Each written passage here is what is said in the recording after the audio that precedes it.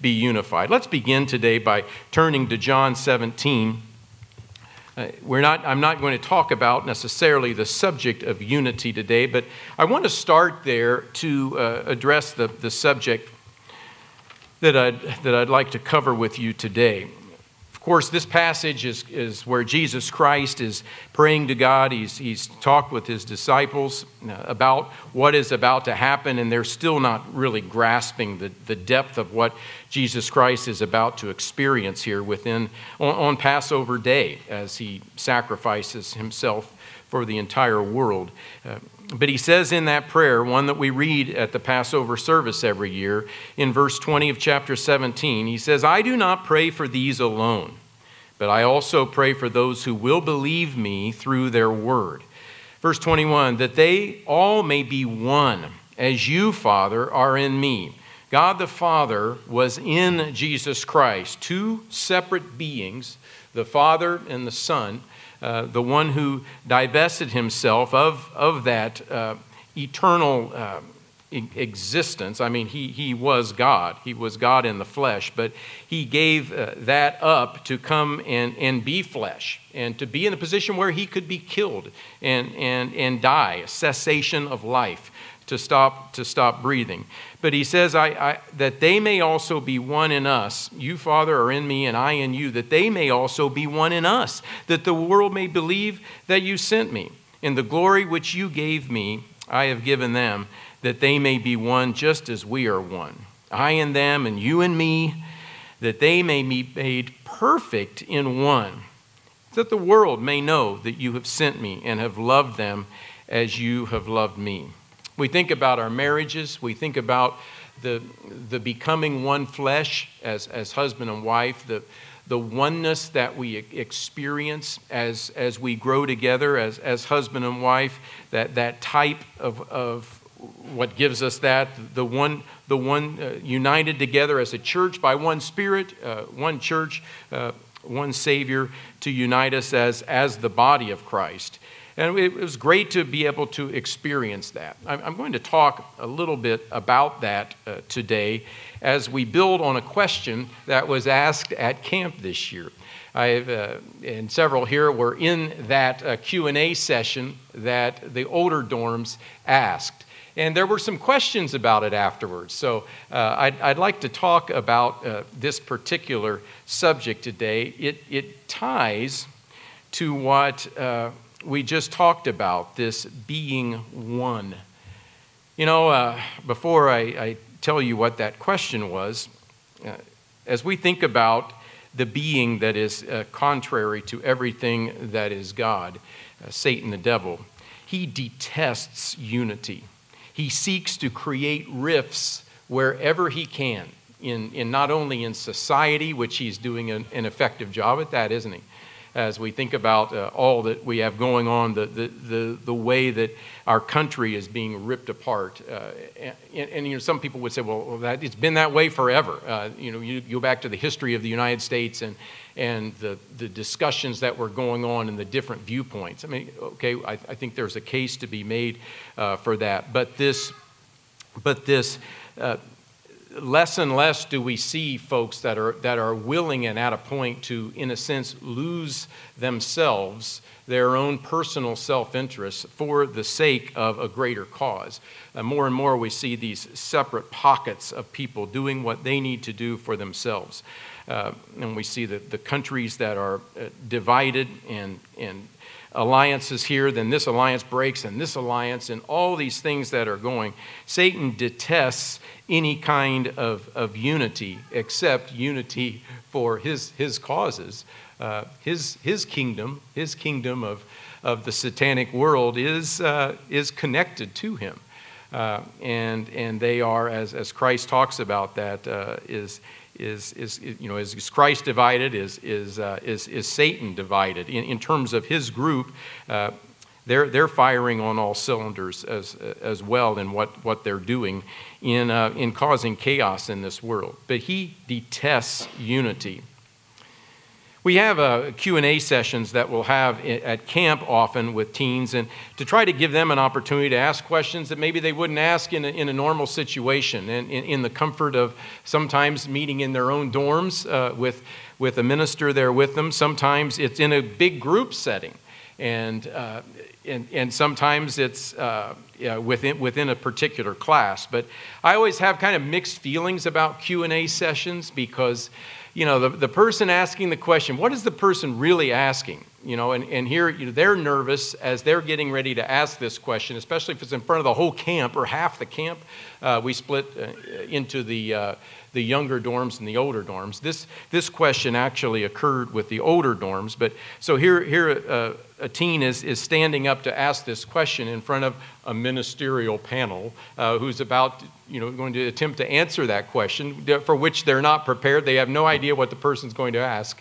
And then that person has to get up and ask the question, and that person may be nervous, and I've done this sometimes. They ask a question, I'm not really understanding exactly what they're asking, and then I ask them a question about what exactly you're talking about. And here they're completely stressed out about asking the question in the first place, and they're now going to try to answer me. And then what other situations is sometimes people have all these things going on behind in their lives, maybe some chaos in their lives, and because of that, they're going to ask this question. And I don't know all that background, or maybe I do. Maybe I do know all that background and know that this is probably not the best environment to answer this very, very personal question. You get my drift. They can be challenging situations to do this. This question was pretty direct, but the question was: is God male or female? Is God male or female? How would you answer that question? How would you answer that question? How would you answer that question, especially not knowing the background of why that person would have asked that question? How would you answer that question given the blurring or blearing, I think both of those are accurate words, of lines that we see right now within our country and within culture itself of the whole transgender situation and what's going on there?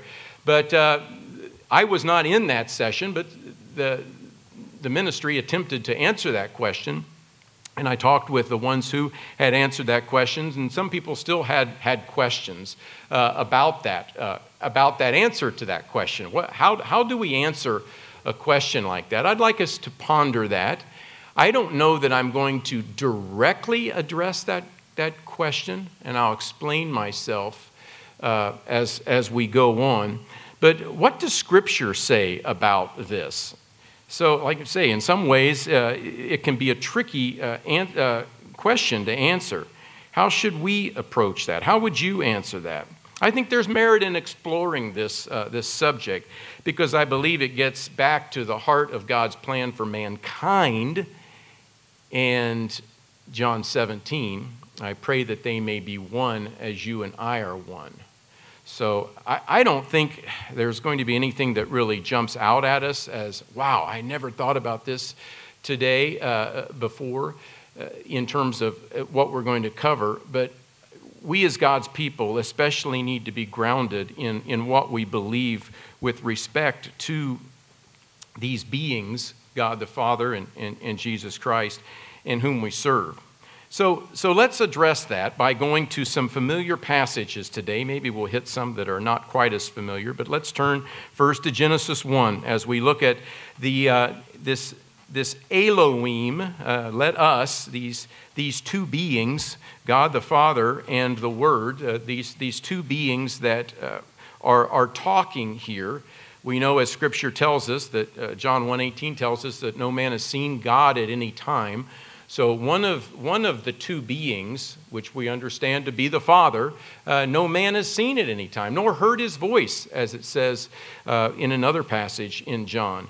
So, but the individual God, the God family at that time, which would have been God and the Word, these two beings that inhabit eternity, are interacting, and we see it said here in Genesis 1, verse 26, let us They are the creators. God created all things through Jesus Christ, as we know Ephesians 3 tells us, and other passages. God said, let's make man in our image according to our likeness. Now, some will say those two words are not to be separated. They have similar meanings. It's almost like synonymous, saying this is just like this. But let's make man in our form, in our likeness. They will have.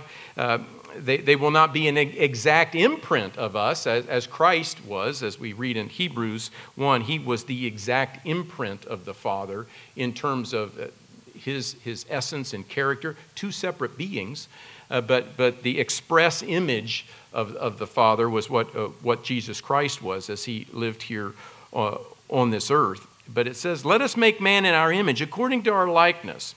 And then he uses the term them. Let them have dominion over the fish of the sea, over the birds of the air, and over the cattle, over all the earth, and over every creeping thing that creeps on the earth. So God created man. Now, is he saying here man as in the males? Male being Adam. God created Adam in his own image, but he didn't create Eve in his image. Is that what he's saying? He's not saying that. He was talking here about, when he says, verse 27, God created man, he's talking about mankind. Mankind is made in the image of God. God isn't made in the image of man. Mankind is made in the image of God. And that's very important for us too. We can understand things about God as we see that we're made in his image. We have that. It was the pinnacle of his creation. After he had created all of what he did, he saved and did this creation last before resting on the seventh day and saying, this is good. But he made mankind in his own image. In his own image. In the image of God, he created him. And then notice that statement there. Male and female, he created them. God created females, women. He created them in his own image. Now we know later it says that the way that he did that, he did it for a certain reason. It wasn't, God made man to look like him, but he didn't make women to be any characteristic of him. It doesn't say that. It said he made man and woman in his image. But he took woman out to form and create woman. He used part of man to do that. But he created them, male and female. God was the one who did that and said, be fruitful and multiply and replenish the earth. Make more of these beings that are made in my image, male and female. Matthew Henry, as he talks about it, he blessed them with let us make man. That man was made male and female, he mentions. But many talk about that as seeing it from that way. It wasn't that only Adam was made in God's image. Mankind, all of us, are made in God's image. We are made in his image. So, as we begin to address this subject, I want us to think about this from a certain perspective because, a lot of times they'll talk about how politicians, when they're asked a question, they want to answer it the way they want to answer it. So whatever you ask, it really doesn't matter because they're going to answer it the way they're going to answer it. I'm not saying I'm taking this route today, but I think there's merit in what we're going to do. Should we even ask the question, is God male or female? God is not mankind. God is not mankind. God is God. He is in the God realm. Jesus Christ are in the God realm. They are eternal beings. They made mankind in their image. So should we even ask the question, is God male or female? As we look at God's word to try to answer this question, or should we rephrase it? Again, I'm not being political here, but I'm saying let's think about this with respect to Scripture. Should we reframe the question and instead ask, and I think this has merit, Does Scripture say how God wants us to view and address him? Does Scripture say that? What would you say to that? Does Scripture tell us how God wants us to view and address him?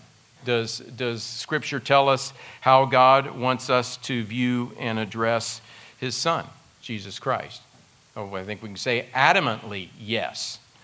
And I think that is the key to which, when we get a question asked like that, is God male or female? I don't know. Well, I don't know. I think he's this. I mean, he says he's Father, so he must be male. Is that the way we approach that? I think the way to approach it is to say, how does Scripture say how this being, that is, these two beings that have inhabited eternity, as they're working with us, how they tell us to view them? I think that's how we answer the question. Because we're mankind. We are not God. We are not in that realm yet. We are flesh and blood. So God clearly tells us in Scripture how to view him. He tells us how to view Christ. I'm good with that. I'm good with that. And that's the way I will strive to view these two beings. If we remember nothing else today, I think that's probably the critical piece that we need to understand. As we begin to look at what God has laid out for us in order for us to view him in the manner in which he wants us to view him, in the manner he wants us to view his Son. That piece is critical to understanding his plan, and it's also critical to understanding what unity is in every sense of the word. So let's go to John 1 as we look at this, another very familiar passage. God's people recognize that these two beings have eternally existed. They have no beginning, as Scripture says. There are some groups out there that teach that Christ was a created being. They quote, Colossians there. He's the firstborn of his creation. And it clearly states there in the context that he's talking about firstborn from the dead, to be raised and to be in that spiritual existence that he is.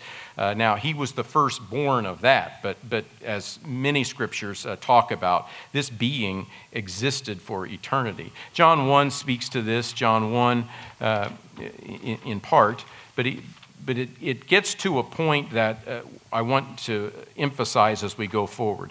John 1 verse 1, in the beginning was the Word, and the Word was God. The Word was, as we understand, the Word was part of that God family, these two God beings. He was God. He was with God, and the Word was God. He was in the beginning with God. All things were made through him, and without him nothing was made that was made. These two beings worked in harmony with one another as they created all things. In him, in Jesus Christ, in him was life. Well, of course in him was life. He is life. He has existed for eternity. And the life was the light of men, and the light shines in the darkness. The darkness does not comprehend it. Verse 14, the Word became flesh. This being that was in the beginning, that is life, the Word became flesh and dwelt among us. We beheld his glory. The glory is of the only begotten of the Father, this individual full of grace and truth was Jesus Christ. God's people understand the roles, R-O-L-E-S, the roles that God plays. Roles. What about roles? Roles represent the way or the ways in which these two great beings explain to us how we're to view them. We are to view them through their roles because we are human. We are flesh and blood. He wants us to view him. They both want us to view them through their roles. Think about that. Think about that as we go forward. Let's go to Matthew 6. Matthew 6, we come to the prayer. Of course, the model prayer, the outline prayer that Christ tells us to give. Matthew 6, we'll start in verse 6. Matthew 6, verse 6. He says, but when you pray, go into your room, and when you have shut your door, pray to your Father who is in the secret place. As we pray, and I hope brethren, we're praying daily. We go to a private place. We get in a situation where we can be in a private of a place as possible. Now, our FI students have 4 in their little apartment. It's tough. They have to talk and work out ways to give each person private time to have to pray. Be it sometimes taking a walk along that little path, watching out for the coyotes, of course, and everything that could attack them, the water moccasins and the copperheads and the fire ants if they pause in thought, not looking where they're standing, all those things. But trying to get to a private place to pray, he says that's the way we should pray. We're not to pray loudly and out in front of everybody else so that they know they're praying. I remember a person that was having marriage problems that was very frustrated with her husband. This was back in the Dayton, Ohio area, back when I was a kid, that the husband would, he prayed in private, and he was a bit of a, well, she would have said he was a bit of a hypocrite. He lived one way and did another. But boy, when he prayed, he got into his closet, and he prayed in secret, but you could hear his voice echoing throughout the home. So anyway, we're praying in private because we're praying to God individually. So he says here, pray to your Father. Here's a role. God wants us. This is Jesus Christ, who is in the role of the Son and wants us to view him as the Son. He says, pray to your Father who is in the secret place. And your Father who sees in secret will reward you openly. Jesus Christ, the one who existed forever with this other being who is in charge, has said, pray to your Father, to view him as our Father. He doesn't say to view him as our mother. He doesn't say to do that. Does that in any way negate or minimize the role of the mother? No, as God the Father, as we pray to him, he wants us to think of him as the Father, the head of the household, the one who is responsible and accountable to God for providing for his own. He is our Father. We are his children. We are to be taught from him. Now, does that mean that we don't look to our mother? Scripture tells us to obey the law of our mother. Our mothers set rules for the household. They work with very closely united, one flesh with the Father in a marriage. The husband and wife do. But as Christ set the example in this as the Son, who was the express image of the Father, he told us to view him in that way. And while he was on this earth, how did he view him? He viewed him as his Father when he was flesh and blood, as a model for us to view him in that way. So he says, as we continue, and when you pray, don't use the vain repetitions as the heathen do. Don't be like them. For your Father, the one to whom we look for providing for us, knows the things you have need of before you ask. So in this manner, therefore, pray. Our Father in heaven. We can take that to the bank, can't we? We look to God as our Father. That is a role in the way that he wants us to view him. Matthew 6, verse 30. Matthew 6, verse 30. Now, if God so clothes the grass of the field, which today is and tomorrow is thrown into the oven, will he not much more clothe you, O little faith? Don't worry. What shall we eat? What shall we drink? I don't know what we're going to wear. For after these things the Gentiles seek. For your heavenly Father knows that you need these things. So seek this kingdom that's coming. Seek his righteousness, and all these things will be added to you. We look to him as the Father. Now, Jesus Christ is this other being. He's talked about as the Father of eternity, as we read in Daniel 9 or Daniel 6 or Daniel 11. I think it's Daniel. Let me look at that. I want to look at that again. I should have written that in my notes. I didn't. Let's go to Daniel. Daniel, I think is it 9 or 6? I always get that messed up. It might be, let me look here. Daniel 9. No. There it is.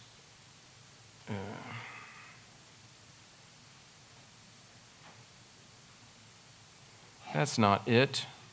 Where is it? Where's the one where it says it's all the titles of, maybe it's 11. No. That's frustrating. I rarely get frustrated. I'm trying to think the last time that I was frustrated. It was yesterday around noon. Okay. Isaiah 9. That's it. Thank you. Who said that? Okay. All right. Isaiah 9. That's why I couldn't find it. Thank you. Isaiah 9 speaks, for unto us a child is born, verse 6. Isaiah 9, verse 6. Unto us a son is given, and the government will be upon his shoulder. His name will be called Wonderful, Counselor, Mighty God, Everlasting Father. One way of interpreting that is the Father of eternity. He is, Jesus Christ himself is the Father of eternity. In speaking of all these characteristics or roles or titles for Jesus Christ. But in that, in terms of the way that we view these two beings, we, in a sense, he's the, as some people say, well, this person invented this, so he's the father of this. I think kind of meaning more in that kind of role here with Christ, the one who is, he is the Father of eternity, because both he and God the Father, they in a sense own eternity. They represent eternity. They are eternal. But in terms of us, in terms of our direct interaction with these two beings, Jesus Christ delineates these two beings, and we consider the one being as our Father. Now let's think about Jesus Christ and how all this works with respect to this. Now think about this, though, also in conjunction with what we talked about earlier about this being who is striving to cause fractures not only within the church but with all of mankind. And one of the ways that he does that is through the blurring of these roles. He wants mankind to not understand any element on any level of what's really going on with these two beings who are our creators. I think a case can be made as well that God has blinded Satan is the one who's blinded this, but also it says in Scripture that God didn't put a heart in them to understand the depths of the things that we've been given. That said, we know Romans 1 and other places say that it's, you look around, it's evident that there must be a creator. It's ridiculous to even try to assume that something can come from nothing. Something had to create something to happen. So anyway, all that said, I've said enough, what do you call that? Enough things that, caveats or... what's that word? I'm struggling today. Sorry about that. But I've said enough of that, so we can go forward. Okay, so let's go to Hebrews 2. Hebrews 2. Qualifiers. That's the word. I've made enough qualifiers. Let's go on. Hebrews 2. Hebrews 2.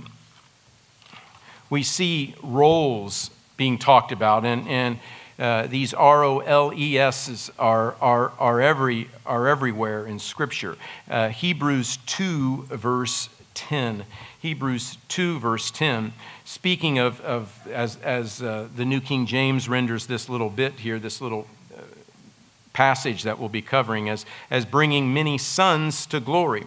For it was fitting, verse 10, for it was fitting for him, speaking of God the Father, for whom are all things and by whom are all things, in bringing many sons to glory. We are children, we view him as our Father, to make the captain of their salvation, Jesus Christ here, he's speaking of, he is the captain of our salvation. We are to view him as such, to make that individual, the captain of our salvation, perfect through sufferings. For both he who sanctifies and those who are being sanctified are all of one.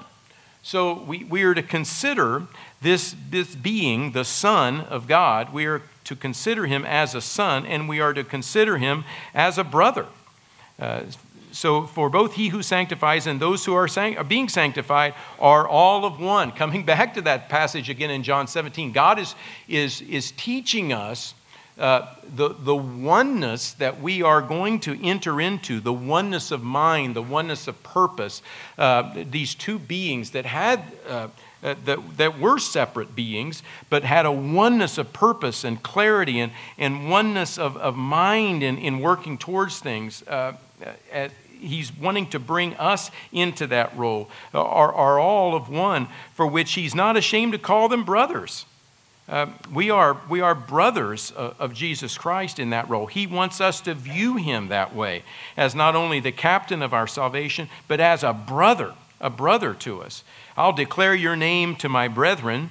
In the midst of the assembly, I will sing praise to you. And again, I will put my trust in him. And again, here am I, he says, here am I and the children whom God has given me. Now think about that with respect to this next statement that he makes in verse 14.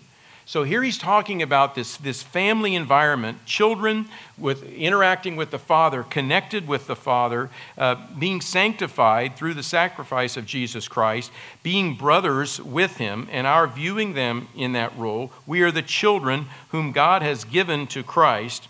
And in that, notice what he says next.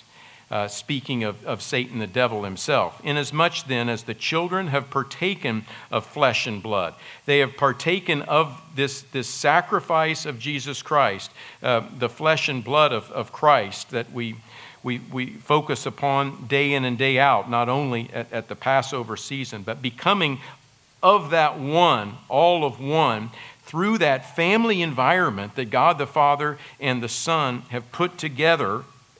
In this, he himself likewise shared in the same, that through death he might destroy him who had the power of death, that is the devil. It is through his sacrifice, of course, but it's that understanding of what it did, in what position that places us as his people to interact with the Father, which is critical. So with that said, let's go to Ephesians 5 now. Ephesians 5. We're about to celebrate the Feast of Trumpets, the memorial of the blowing of trumpets, the trumpeting which we see mirrored in this whole element of the time period of the day of the Lord, culminating ultimately in Christ's return. The King of Kings that returns, the captain of our salvation, the King of Kings, the one who is our brother, the one who is our high priest, as Hebrews tells us. But let's go here to Ephesians 5. This being that is returning, that it wants us to view him as the Lamb of God. The Lamb of God that's dipped in blood, that's covered in blood, that was a sacrifice for us. This precious little lamb who in the same book is referenced as the Lion of Judah. Well, which is he? Is he a lamb or is he a lion? Satan's a lion. How could Christ be a lion? It's roles. It's roles. He's our brother. He is the Lion of Judah, who is the captain of our salvation, that comes as the King of Kings to dethrone Satan as the god of this world and throw him in the abyss for 1,000 years. This is this being we should serve. This is this being who is also the head of the church, one body, united by one Spirit, God's essence, his Holy Spirit, the head of the church. Ephesians 5. So we see that then as we reflect upon the roles of Jesus Christ, we reflect also, and we see those roles clearly as we grasp those roles, and as we think about how God created male and female in his image, we look then at the marriage relationship itself. And God, just as he wants us to view his role, view him through the roles that he and his son fulfill, he wants us to understand our roles, because in assuming and taking on our roles, we can understand his roles as we see that play out in life, because we're flesh and blood, we're physical, and that's how we understand him and his son. Ephesians 5 verse 22, he says, "Wives, submit to your own husbands as to the Lord. The husband is the head of the wife." I was getting my hair cut this past week. I was about to get my hair cut, and there was this guy ahead of me, and there with, as Jenny was cutting his hair, and he started talking about women, and I'm going to try to do his accent. I'm not going to do it very well, but he was talking about something. Say everything's wrong in society now. Man is head of the woman. Man is head of women. Man's the head, and that's the way I make my wife understand that. Man's the head. I let her do whatever she wants to do in the house. That's her domain, but I'm the head, and she gets that, and we have peace. And then Jenny's cutting his hair, and she's kind of looking back and forth, and she knows I'm a minister, and she's kind of looking back at me and kind of smiling. Yeah, and then he kind of keeps going on and on about how everything's messed up in the world, and how man was made first, so man's in charge of the woman. And then she said, "So Andy, what do you think about that?" I can't do it in her Vietnamese. Andy, what do you think about that? And anyway, I said, well, in marriage, yes, the husband is the head of the wife, but men are not in charge of all women. At least that's my understanding. And he was like, "Oh yeah, that's right." But I wonder to what degree he grasped that. Anyway, so it's a nice little conversation that we had. You never know what you're going to talk about with your barber or your hairdresser. Okay. So anyway. Here he says, "Wives, submit to your own husbands as to the Lord." Wives who are made in the image of God, God created women in his image, tells them in their marriage to submit to their own husbands as to the Lord. As we look in our lives, as we seek to serve God fully, just as we would serve God, we submit to the role and the authority that the husband has. For the husband is head of the wife, as Christ is head of the church. He is the Savior of the body. Not saying that the husband is the Savior, the spiritual Savior of the wife, but the husband has that accountability before God for the family as the head, as Christ is head of the church. Therefore, just as the church is subject to Christ, and we better be subject to Christ as the bride of Christ, as the chaste virgins looking forward to that wedding supper that's approaching. So let the wives be to their own husbands in everything. Husbands, love your wives. Fill this role. Love your wives just as Christ loved the church and gave himself for her. Wow, I don't meet that. Do I love my wife to the degree that Christ loved the church and gave himself for her? I strive to. I'm striving to move towards that ideal. But that is a challenge. That is a challenge to totally, completely think 100% in her best interest, to lead and serve in that way, and in every aspect of my life, to love her to the degree that Christ loved the church. But we have that role. We have that role, those of us who are husbands. We have that role that God expects us to play and to live and grasp and understand, because in doing so, we get a better understanding of what's going on in terms of the spiritual level, the reality to which we're eagerly looking forward to coming into in fullness when God the Father comes down to this earth.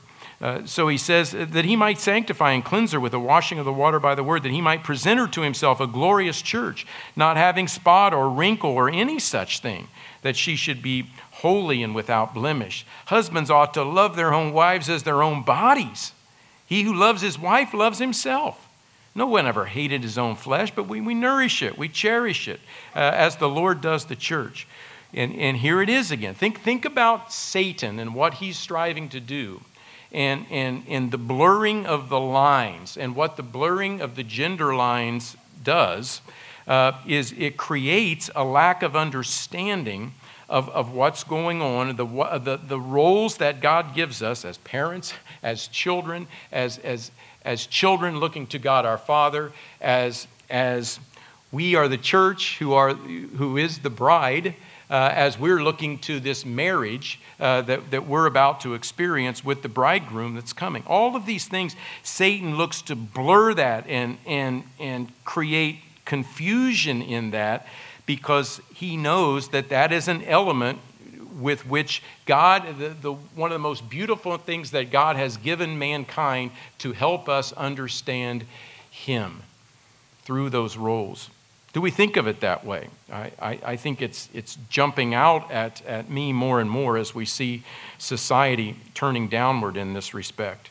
For this reason, verse 30, for we are members of his body, of his flesh and of his bones. And then he comes back to this male and female, these two beings that are created in the image of God.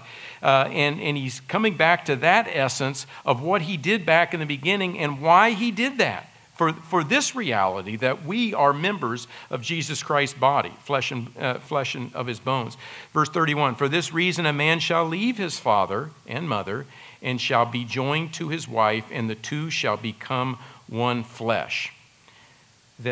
These two, this woman who is created in the image of God was created taken from the flesh of Adam, so that Adam could say, this is now bone of my bones and flesh of my flesh. As Christ looks at each of us as part of his body, he does that with the two of them at the beginning to help them understand the oneness that they are to experience as husband and wife, as the type of the oneness that we experience with Jesus Christ as his church. All of that is being blurred. All of it's being blurred by Satan. Are we blurred in any way by those kinds of things? Hopefully, brethren, not. Hopefully, this is something that is so clear to us. But at the same time, this mystery that he says, I speak of this. I speak of Christ and the church. This is what it all leads to. Hopefully, as we see the world spiraling around us, that we can be lights in this respect with greater conviction. I think this brings deeper meaning to Malachi 2. Let's go to Malachi 2. I gave this in Dallas last week, and I told them that I just had not really thought about Malachi 2 in this way as much. When I look at Malachi 2 and the passage where it talks about marriage, these men that were putting away their wives, trading them in for a newer model, as some have talked about, commentaries saying that I think that's what's going on here. I have always looked at this passage in verse 15 from a certain perspective, and I think it's a bigger perspective as I was looking at it here in the last couple of weeks. Anyway, let's start in Malachi 2. Malachi 2, verse 13. Malachi 2, verse 13. And this is the second thing you do. You cover the altar of the Eternal with tears, with weeping and crying, so that he, the Eternal, does not regard the offering anymore, nor receive it with goodwill from your hands. Yet you say, well, for what reason? Because the Eternal has been witness between you and the wife of your youth. Now, I think that's speaking to the woman with whom you bonded in marriage in your youth when you were young. Not that they were all still young then, but the wife of your youth, the wife that you've had all these years, with whom you have dealt treacherously. And yet he says, yet she is your companion. She is your wife by covenant. You covenanted with her for life. She is your wife by covenant. But he says, verse 15, but did he not make them one? So again, we see this thing of God making this situation of one flesh, two beings that are different looking, with different parts and different characteristics. And God helps us understand his characteristics in all of creation, in both men and women. But he says here are these two beings that he brought together. The very first relationship that God established when he created mankind was the husband and wife relationship. He made them one through this marriage, this covenant that was to last for life. She is your companion, your wife by covenant. Did he not make them one, having a remnant of the Spirit? And why one? Why did he do that? Why did he do that? And this is where I think I've looked at this in a little more short-sighted view before, because he seeks a godly offspring. Now, as I've read that, I've always thought that, okay, yeah, that's why God puts husband and wife together, and he creates this model, and through that, children are born, and God's intent is for those who are in that role, especially we think of us as the church, that God, especially with a calling that we have, the children are called through the parents. The door is open, as we've talked many times, looking at Acts 2 and 1 Corinthians 7. But this whole thing of God seeks a godly offspring. He wants the husband and wife bonded together and fulfilling their roles in their covenant in oneness, that through that oneness, as they sire, as the dad sires the children, the wife births the children, they then become godly offspring. The offspring are godly. So, and I get that, and I think that is a part of what's being talked about there, but I don't think that's the whole picture, and that's what I've been thinking about recently. I think of it now from even a bigger picture, and maybe some of you have always thought of it this way. Let's go back and lead into it again. Because the Lord has been witness between you and the wife of your youth, with whom you've dealt treacherously, yet she is your companion and your wife by covenant. But did he not make them one, having a remnant of the Spirit? And why one? Because he seeks godly offspring. He seeks his godly offspring. That's what I've come to recognize, that I think is the bigger picture. God looks at all of his children. He looks at all of his children, and as he is calling mankind, the ones whom he is calling, and we have a plan, God has a plan for when he calls all, but God is seeking godly offspring. He's seeking godly offspring. He's seeking me as his godly offspring. He's seeking my wife as godly offspring. And as my wife and I understand the marriage covenant and live by that marriage covenant, that oneness that we are to have, God is seeking me as godly offspring, and I recognize that he is seeking me as his godly offspring as much as he is my children. When we begin to blur these lines and go in different directions that are ungodly, it impacts everything, and it can impact God's people as the godly offspring of God. He says, therefore, take heed to your spirit. We, each and every one of us, must take heed to our spirit, to take heed to the way that we think and the way that we approach and the way that we view God our Father and Jesus Christ, and the way that we view our wives and how we conduct ourselves as husband and wife, and let none deal treacherously with the wife of his youth. For the Lord God of Israel says that he hates divorce. It covers one's garment with violence. Therefore, take heed, says the Lord of hosts, to your spirit, that you do not deal treacherously. Could the godly offspring actually in fullness be referencing each of us in relation to our spiritual father? Something we learn through how we view the spiritual meaning behind marriage in this life. Let's go to Revelation 19. Revelation 19. Revelation 19, again, this is review for most of us, but here we are coming upon the Feast of Trumpets, which pictures the fulfillment of many things leading up to, and as we said, encapsulated by the ultimate return and defeat of Satan, the return of Christ and defeat of Satan. Revelation 19, verse 6, Revelation 19, verse 6, as he looks to this wedding that occurs. I heard, as it were, the voice of a great multitude as the sound of many waters and as the sound of many thunderings, saying, Alleluia, for the Lord God omnipotent reigns. 19, verse 7, let us be glad and rejoice and give him glory, for the marriage of the Lamb has come.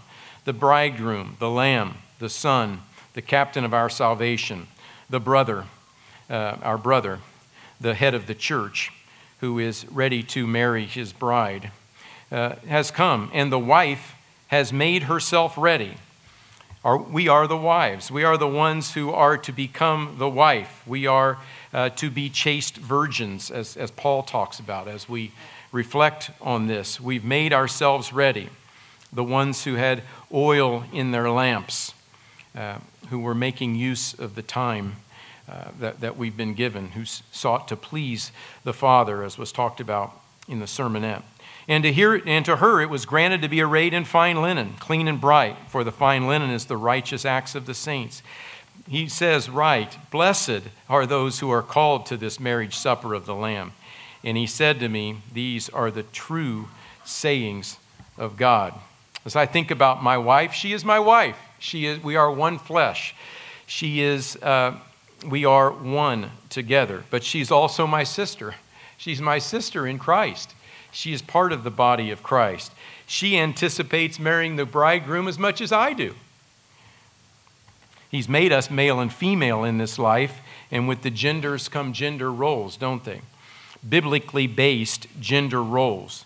Through embracing those roles and through viewing God and Christ through the roles that they tell us in how we should view them, it's the means through which we connect with these two great God beings. God the Father and Jesus Christ give us their roles so we know how to view them and how to connect with them as human beings created in their image. I'd like to read a passage from the book False Intimacy, written by Dr. Harry Schomburg, speaking of the relationship and the roles that we have as husbands and wives, and the way this plays out in marriage and the way it plays out in parenting.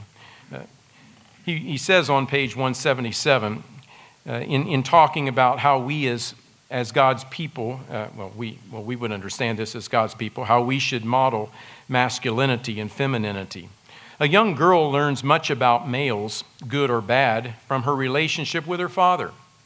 Ideally, she learns how a man should respect her, how a man can emotionally support and encourage her, and how a man can and should be able to share emotions and intimate feelings.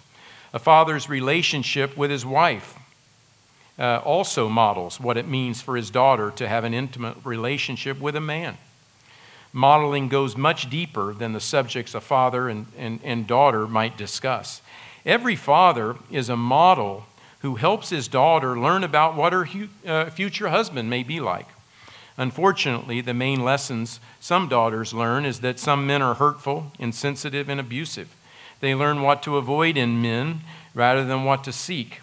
Worse yet, daughters may learn that intolerable male behavior is the norm and subconsciously choose husbands who are also poor role models of what males are and should be, thus continuing the cycle.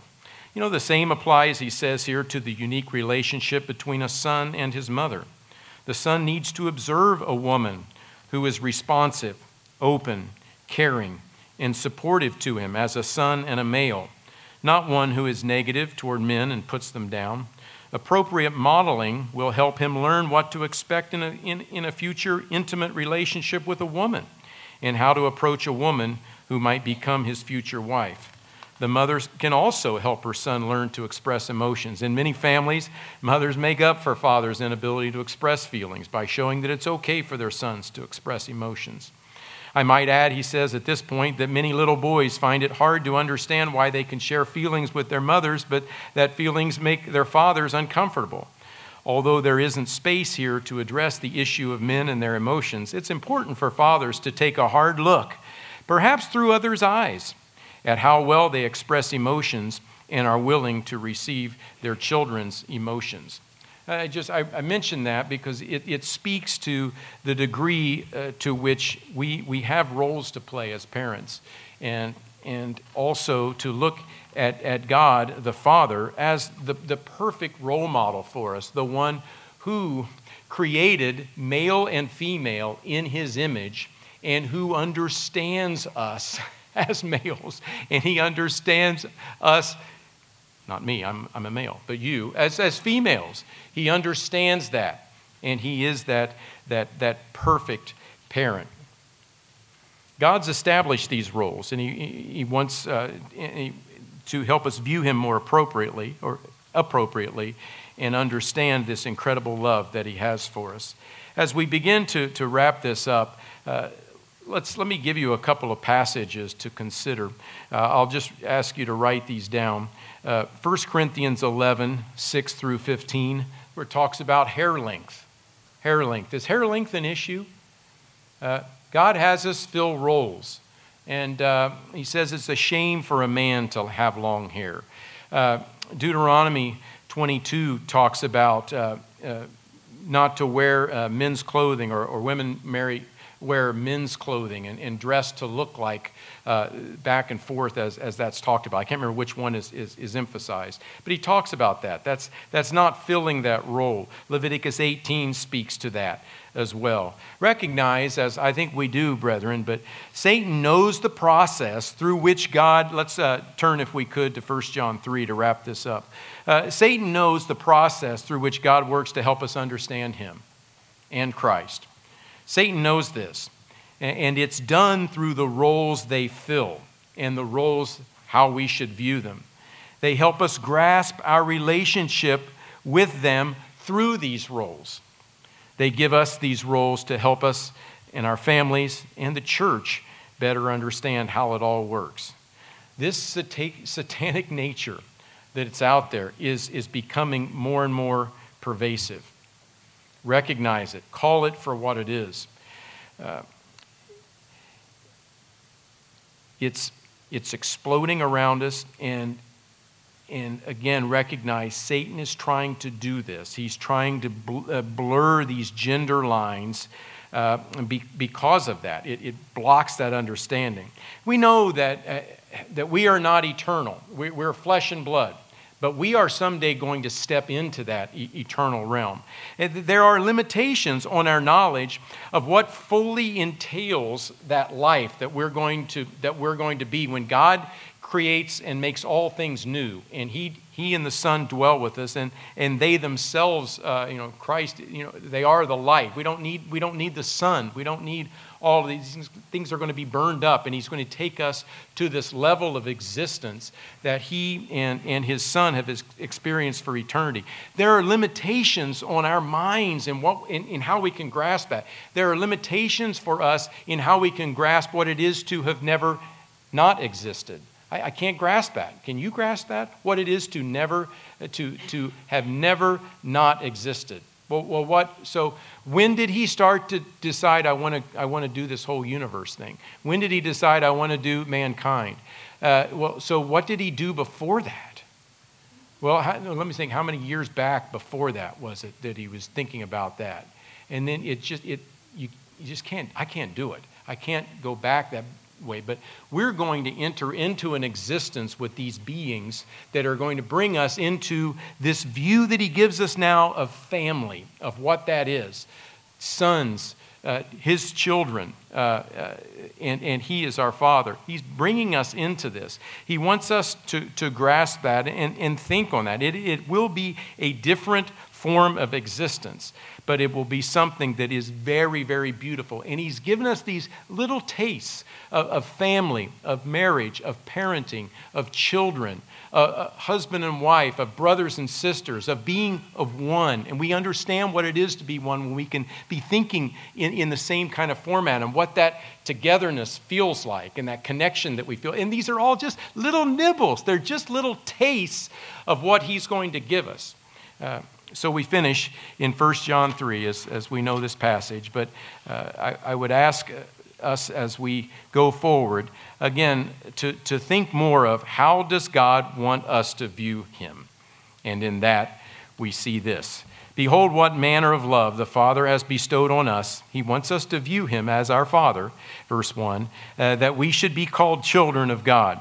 Revelation 21, He will be my Son. He wants us to view us that way, view Him that way, and for Him, and He says He views us that way. In our minds now, as we strive to understand what this will be like, that we should be called the children of God. Therefore, the world doesn't know us, and because it did not know Him. But beloved, now we are the children of God. It's not yet been revealed what we shall be, but boy, we know. When that He is revealed, we shall be like Him, for for we shall see him as he is.